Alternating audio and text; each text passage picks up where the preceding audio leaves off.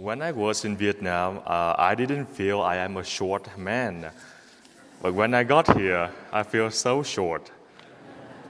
This morning we have a tall readers, tall deacon, and even the outer server. Everyone is so tall this morning, and I feel thank you for reminding me how short I am.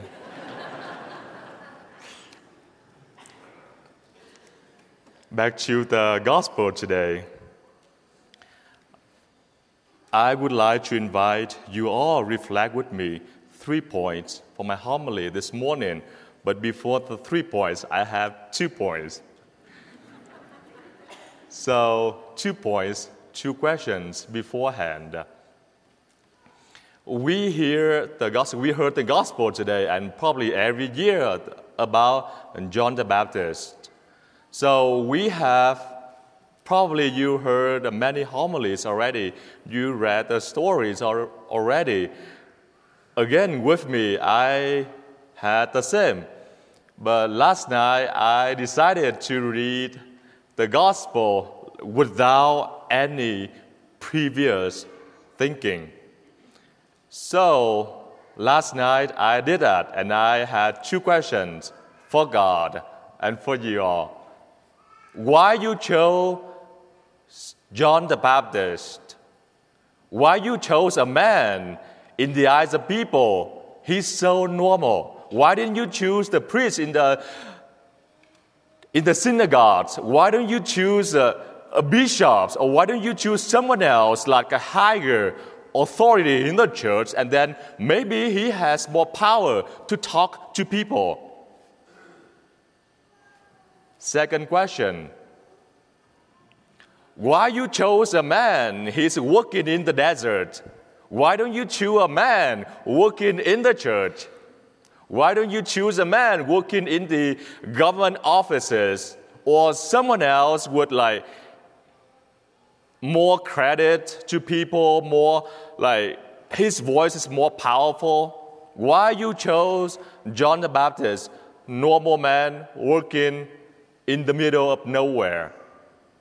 So those are 2 questions I was asking God, and I am asking you again. Now it's a homily. The first point, the mission of the John the Baptist. Lesson for you and for me that God chose John the Baptist to do a mission for him, to be a voice to prepare for him. So lesson, God chose you all with the same. I believed everyone in this building, every single one, God knows you all from all eternity. Before the world began, God knows you all from all eternity already. The moment you was born, you just fulfill the divine will from God from all eternity. The moment you are here, that's not because God knows you here and that's it. No, He knows you not only at this point of your life, but He knows you. He knew you from all eternity already. He continues knowing you in all eternity again. So He had a mission for you.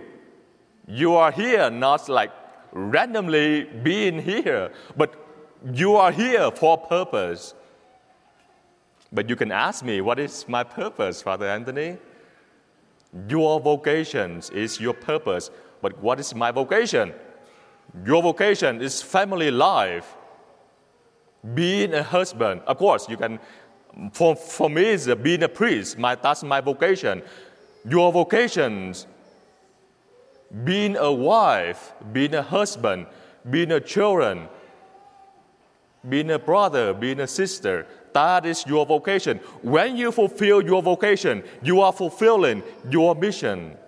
So God is calling you from all eternity to have this moment in your life, and be 100 years, 30 years, 80 years, to fulfill your vocation, to fulfill your mission. And that is a lesson we learned from John the Baptist. Like, everyone has a mission. God doesn't play with your soul. God doesn't play with your soul. He doesn't play like, I'm going to put that man over there in this time, in this building for fun. I will have your this man married to that lady for fun. God doesn't play with your soul from all eternity. Whenever He does something, He means it. He means it. He chose you, like, for this moment, for this time, for this person, for this period of time, for everything. God does everything for a purpose. Even like we from outside, it looks like we have no purposes sometimes in our life when we are facing difficulties of life. But God chose you. God allows something happen for a purpose. With this moment, we have no idea what is the purpose of life. Like, I am facing many difficulties of life. Many evil things happening in my life. What is the purpose of my life, God? But later on, you will recognize your purpose later.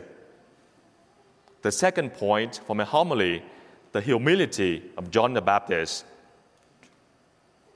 When the people coming up to him, a lot of people received the baptism from him.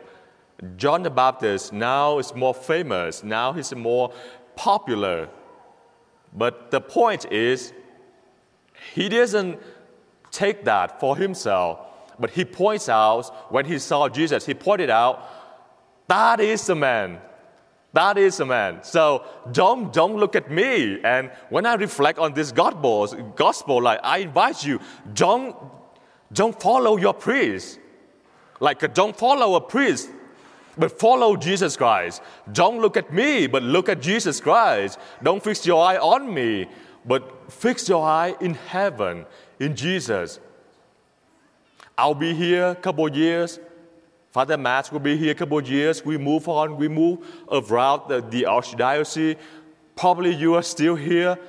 Don't follow me. To be honest, I mean, of course, I would love to hear from you. I would love to to say hi to you. Everything that I love. But my point is, like, don't follow me at all, but follow Jesus Christ, because I am not the purpose of your life. I make a mistake. I am human being. Only God. I need follow God, and I helping you. I'm praying for you that we all following Jesus Christ.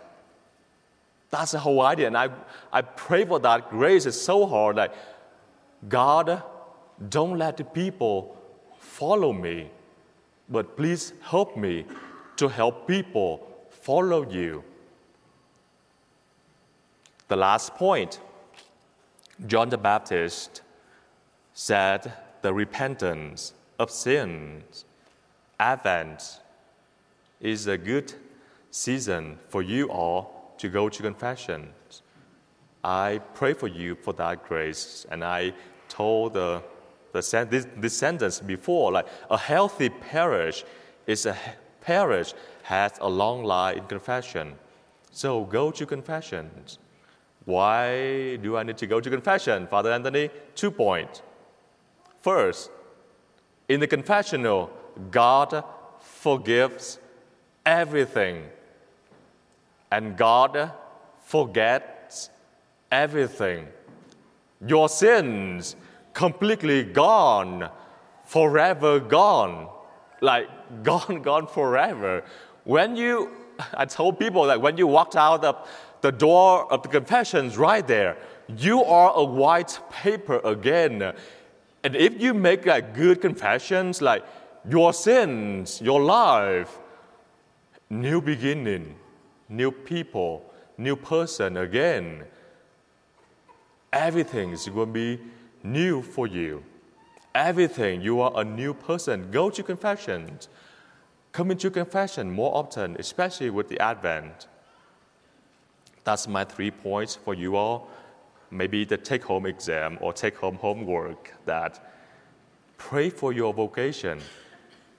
Pray for your missions, that you recognize your missions.